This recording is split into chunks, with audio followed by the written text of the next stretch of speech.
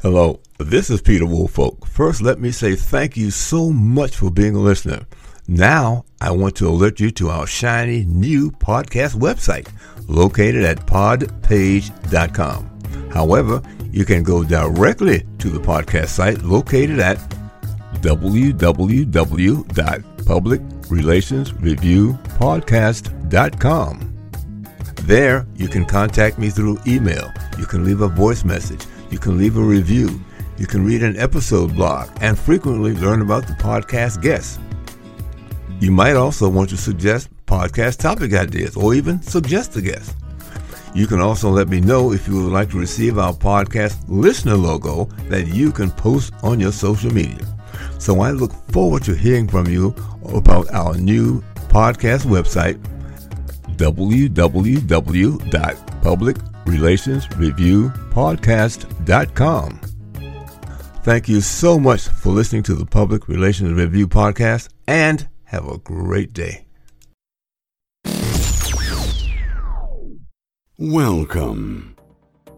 This is the Public Relations Review Podcast, a program to discuss the many facets of public relations with seasoned professionals, educators, authors, and others. Now, here is your host, Peter Woolfolk. Welcome to the Public Relations Review Podcast and to our listeners all across America and around the world. Now, question, are you or your company familiar with corporate social activism? Now, as a concept and in practice, it has been around for decades. Over the past few years, it has morphed into something much bigger with potential risk. However, it also offers great opportunities. So what is corporate social activism and how is it different from corporate social responsibility? My guest today has the answer to that question and much more related information. He is the Associate Professor of Practice, the Assistant Chairman, and also the Faculty Advisor for the Temple PRSSA, the PR OWL Public Relations, which is the student-run PR agency, in the Department of Advertising and Public Relations in the Klein College of Media and Communications at Temple University. So today, Greg Feisman joins me today from Philadelphia, Pennsylvania. So once again, Greg, welcome to the podcast.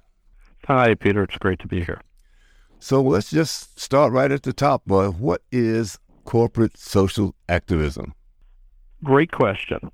And what I believe we've seen is it's under the umbrella of corporate social responsibility, but we've seen over the last few years a really dramatic shift.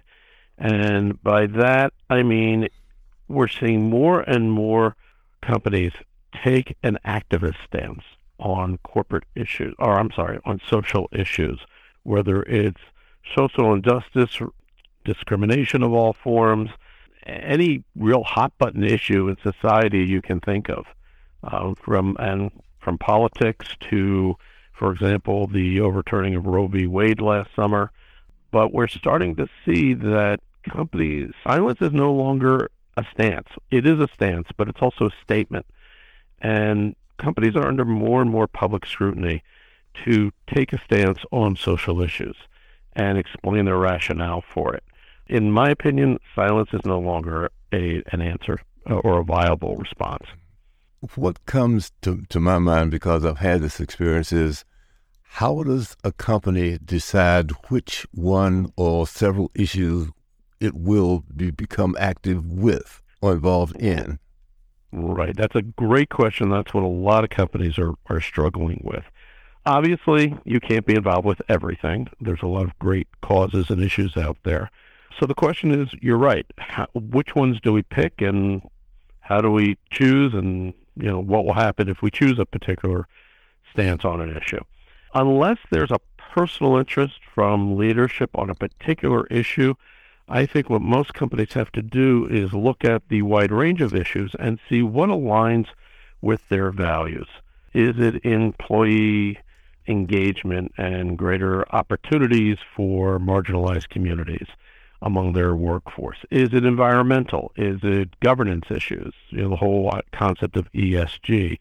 But I think to go back and look at their values and then find an issue that they can support one side or the other. And it's tough. The other cautionary note is to not get your communications too far ahead. And this is one of the challenges for communicators. There is a trade-off between corporate image and short and long-term financial impact. Image and finance go hand in hand. So what the public and constituents and stakeholders want to see is not just words, but you want to see action. What's behind those? But don't let your communications get ahead of the behaviors or the actions. Both CSR and CSA need to be strategic. And what I mean is someone must understand the independent relationships among a firm, its strategy, its resources, and its stakeholders that are in the firm's environment. Also understand the constraints you have to act on. You may be able to help address part of an issue, but not all of it. You may need allies and partners to do that. So understand what the barriers are that you're facing. And there's been several studies around this over the last couple of years. But it is tricky. This is something that cannot be decided overnight. It really has to be looked at strategically and through what your organization's own stated values are. Well, and I guess, again, it depends on really what the issue is, because some, as you said, aren't that difficult. It makes a lot of sense and it fits within their value or system. And then others can be very, very difficult. I'm not sure exactly how long ago, but I believe Walt Disney had a problem with the state of Florida because they went against something the governor said. I forget. It had something to do with some gay activity down there. I forget all the details of it, but the governor, I believe, said he's going to withdraw some privileges or tax breaks or whatever. And if I'm not mistaken, Disney stood their ground on that. Well, they did eventually. The issue or the initial problem Disney had, because you are referring to what's known as the Don't Say Gay bill in Florida. That's right. Mm-hmm. The issue Disney originally had is they were silent on this. And their own employee base, which contained a significant number of members of the GLBTQ plus community, came out and pressured senior management saying, hey, this is affecting us. What is our employer stance on this? And for a while, they were quiet. Until literally there were protests in the streets by their own employees. And then they finally came out with a position, admittedly, better late than never, but it did conflict with the governor. And, Disney is a huge employer in Florida. They own literally the middle part of the state of Florida, what was once swampland. Hugely influential, not just in the state, but, internationally. And yes, they got into a spat with the governor. And, I don't believe that has been settled yet. I could be wrong on that. But you're right. The governor then used, retaliatory tactics, saying he was going to withdraw Disney's special status and would have, Disney and the local communities would have to start paying for services, which the towns around Orlando got very upset because Disney had been paying. They would have to pay for water and power and things like that. And their budgets just didn't accommodate that. So it became a much, much more complex issue. And we've seen that on a bunch of issues. And there are some companies who are incredibly progressive on this, and there are some who are still weighing what do we do and, on what stance do we take on what issue. So that brings up another question as I was listening to you. And it depends upon the company. How do they decide? Some issues might be, just straightforward, pretty simple. Let's say maybe being kind to animals or whatever that happens to be. But suppose that there's some other issues that the employees bring to the corporate the company's attention, and maybe the company is wavering on that. How do they go about making a decision? Should we or should we not move forward on our involvement in this particular issue? Right. Well, again, I would counsel senior leadership to, what are your values? If you truly believe in employee productivity and happiness and the employees feel strongly about an issue, then you may have to seriously look at it. Because the risk, quite honestly, is to the bottom line. Mm-hmm. People have, over the last several years, I think there's more of an emphasis on people's personal values than their employer's values. Do my values align with my employer or my prospective employer? And if they don't, I'll go elsewhere. So it has a real bottom line impact on employee satisfaction, employee happiness with their job. We are living in an age where there is a huge hunger for talent. Employers cannot fill the roles that they have open. So it's highly competitive out there, which puts the employee, kind of in better negotiating power. I mean, the pendulum may swing back, but since the pandemic, employees have realized, hey, I'm not working for a paycheck anymore. There are bigger things in life than just a paycheck. So again, if you really value employees' input and view them as a critical stakeholder, then you have to listen to them. And if you're not going to take a stance on an issue they're concerned about, you at least have to explain why. Mm-hmm. No, it's just not an answer anymore. So I guess the flip side of that coin is also that the employees, if they want their company to become involved, have to explain from their perspective why it is so important that they get involved. Because maybe it's not just the employees here, but employees other places, maybe around the country or wherever else might be, but this is an important issue that you should not take your eye off of. So they've got to come to... That's exactly right. Okay. And it ranges from political type issues to things like DEI efforts. Mm-hmm. Are you sincere? Are you actually providing opportunities for advancement for members of marginalized communities? There was a study done last year that showed that Black consumers support companies aligned with socio-political issues, especially sincere DEI efforts. Mm-hmm. So again, consumers, employees, in the end, we all get to vote with our wallet. And it's rare you find one company that is in their category, they're the only ones who are doing it. Everything is a commodity these days. So if I don't like what you stand for, I'll buy the product or service from your competitor. Mm-hmm. That's all. It's interesting that you mentioned DEI. A couple of years ago, I did an article for our business newspaper down here about the benefits and why DEI was important. And I was able to do a little research to find out that how some companies used it, not only just in terms of dealing with people, but how it impacted their bottom line. Pepsi, for instance, and McDonald's, for instance, have gone out into various parts of the country, and there are some cultural menus or cultural items on menus that they replicated in their restaurants in that particular area, and it proved to be well worth their while doing so. Absolutely. So there are a lot of different reasons that people need to listen, but they need to come to the table with solid benefits. How does the company benefit from this? And perhaps on the other hand, what are the downsides, if there are some, to make sure that everything is on the table when you're negotiating whether to or not to participate. Right. And on a larger scale, there was a article in the October issue of Harvard Business School. And the study basically showed that people trust business, and the Edelman Trust Barometer that just came out recently also showed that the highest level of people's trust is with business. But given that trust, they expect CEIs to drive social change. Mm-hmm. Because the public perception is business has the resources to make a difference. So, all right, business, we're trusting you with our work life. We're trusting you with our consumer orientation. Now, what are you going to do about it? So, this has gone way beyond the public relations world. And although we have a crucial role to play in it, but it's really spread throughout the business culture. Again, whether it's ESG concerns or CSR, CSA, and we've also recently seen a bit of a pushback on things like ESG. Again, pointing to Florida, the governor has mandated that state investment cannot be in ESG funds, and of course that's very controversial. Well, one of the things obviously that the public has to do is keep their eye on things that are taking place. And as you said, bring it to the attention of the major corporations in that particular city or state to make sure that they take some action that is favorable to the public to so that they can move forward.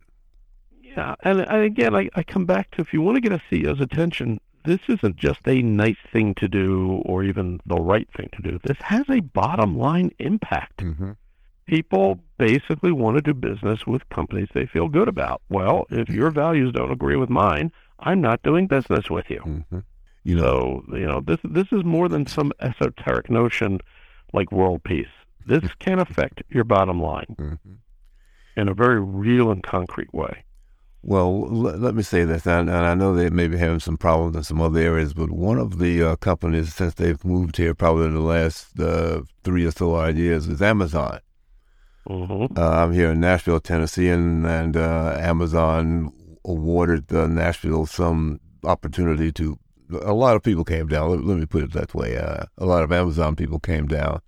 They put their names on a lot of different things, and perhaps any and most of the nonprofit organizations, somehow or another, Amazon is involved, whether it's making a contribution, they're on their board, having activities, whatever it happens to be. Amazon seems to ingratiate themselves into communities once they show up. Yeah, and that's smart, because we know that Amazon is under scrutiny, has been criticized for the way it has treated employees. There's a whole lot of issues Amazon is dealing with. So it is one of the ways to counteract that, although it doesn't address necessarily the way they treat their employees, but it is, again, good PR practice or best practices says, create allies in the communities you're doing business with, because they will come in handy when you are facing a crisis. Because it's inevitable you're going to face a crisis. I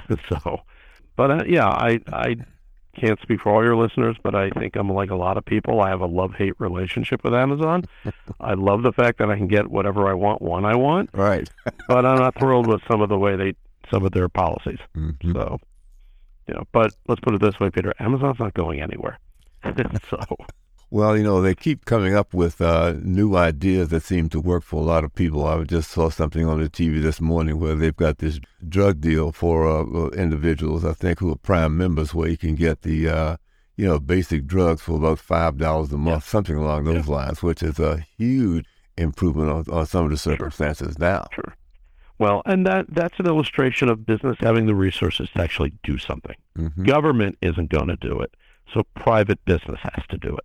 And I agree with you. I think it's a brilliant idea. And there are probably Amazon competitors looking at this going, why didn't we think of that? But Amazon has the reach, has the strength, has the capacity to do this.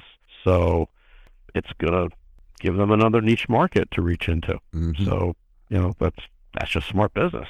So circling back around to the idea here is that particularly when it comes to employees that may want their companies to take some sort of action. Let's talk about how they need to prepare to come to the table to persuade people in the C-suite that this is something that needs to be done. What sort of information do you suggest that they be prepared to present as both pro and con so that they're prepared for any sort of pushback? Or if not pushback, just basic questions. Well, I think like any business proposal that's going to your boss, you have to start with the research. You have to show that this is an issue, whether externally or internally. You've got to have the data first to try and support your argument. Because again, if it's just a nice thing to do, chances are it's going to get dismissed. You have to show the data. You also have to show how this could impact positively and negatively not only the bottom line, but employee retention and employee and prospective employee. Again, people are in a position where I can pick and choose where I want to go work. So again, if my values don't align with yours, I'm going to go work somewhere else. And I might be a really valuable employee to you that you'll never have a chance with. I think also employees and senior leadership have to look inward. If you have stated values, great.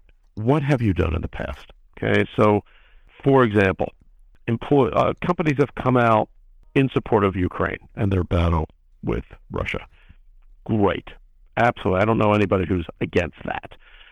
But what some companies have been criticized for is like, okay, great. Where were you when the Uyghurs in China were being suppressed? And the companies have to be honest. They say, yeah, you're right. But, we can't go back in time. We got to start somewhere. So we're starting with this. And come with ideas, come with alternatives, come with not just identify the problem, but you have to come with potential solutions.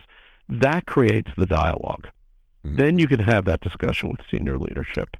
But, to storm in like a protest they're not going to listen. They're just, come in, make it reasonable, show how it is doable. Maybe some policies need to be changed. Maybe procedures need to be changed or tweaked. That's not a heavy lift. And come in with possible solutions and start having that conversation. It's not going to happen overnight, but at least it starts the dialogue. Mm-hmm. And hopefully you end up in a place that both sides can agree with. Well, and I think that's the information. Here are the guidelines, if you will, for at least beginning to have that dialogue. And here's what you need to do for it to be a successful dialogue, hopefully with the outcome that you want. Because being in a business, people want to see, as you said, the data. Let me see the data. How is it going to impact us, both positively and negatively, and be prepared to address those issues. It's business 101. Anybody who's been in business for any length of time knows this is how proposals are viewed. Mm-hmm. And again, the answer may be yes, the answer may be no, but start the dialogue. And maybe it includes having a really uncomfortable conversation. Well, then you need to create a safe space to have those uncomfortable conversations. Mm-hmm. Don't make it threatening, make it constructive. Well, Greg, that's been an awful lot of information. Let me ask you, is there anything that we've left out in terms of social activism that you think we need to know? Yeah, I think it's going to be more and more important, especially for professional communicators in the years ahead. This is a topic that's not going away. I think probably in the next few years, corporate social activism is going to be cross-functional. It's not going to just rely on one area of a company. It's going to be even more central to businesses. You can think of speaking out on issues as a force multiplier for what you're trying to do internally and especially in business operations, for example, DEI efforts. Third, I think there's going to be more accountability to commitments that companies make. Instead of worrying about getting involved, you have to think, are you going to lose customers, employees, other stakeholders because you didn't get involved? There's going to be measuring of progress on issues, and I think more organizations are going to follow the roadmap. We have to keep in mind when there's energy around an issue, when people are talking about it in the public space, that means change is happening. And leadership has to ask, do you want to be in the forefront of that change, or do you want to be coming up the rear of that change? My hope is more companies will want to be at the forefront of that change, if for nothing else than business reasons, which is a good enough reason as it is. But I don't think this is going away anytime soon. I just think this is going to become more and more important, and it's going to add to the list of responsibilities that public relations and communication practitioners have to have, which is both a golden opportunity and a challenge. But I also think if we don't take advantage of this opportunity, we're doing ourselves and our employers a disservice.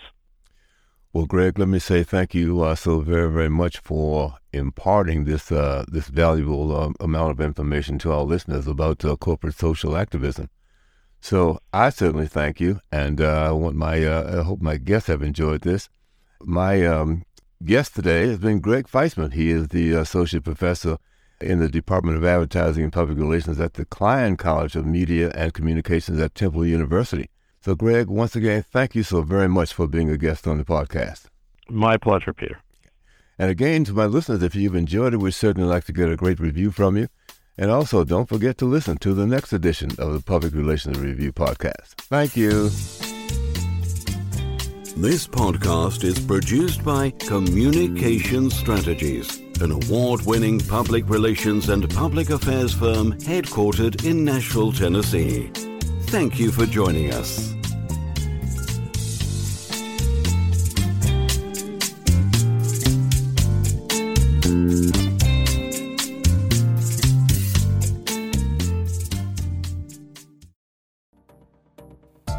Hi, this is Peter Woolfolk speaking. Now, first of all, thank you so very much for listening to the podcast. Now, I am very excited to let you know that the podcast is now available on Amazon Alexa. You know the drill. Simply say, Alexa, play Public Relations Review podcast, and she'll take it from there. And again, thank you for listening. And if you enjoy the program, please become a subscriber. Now, on to the podcast.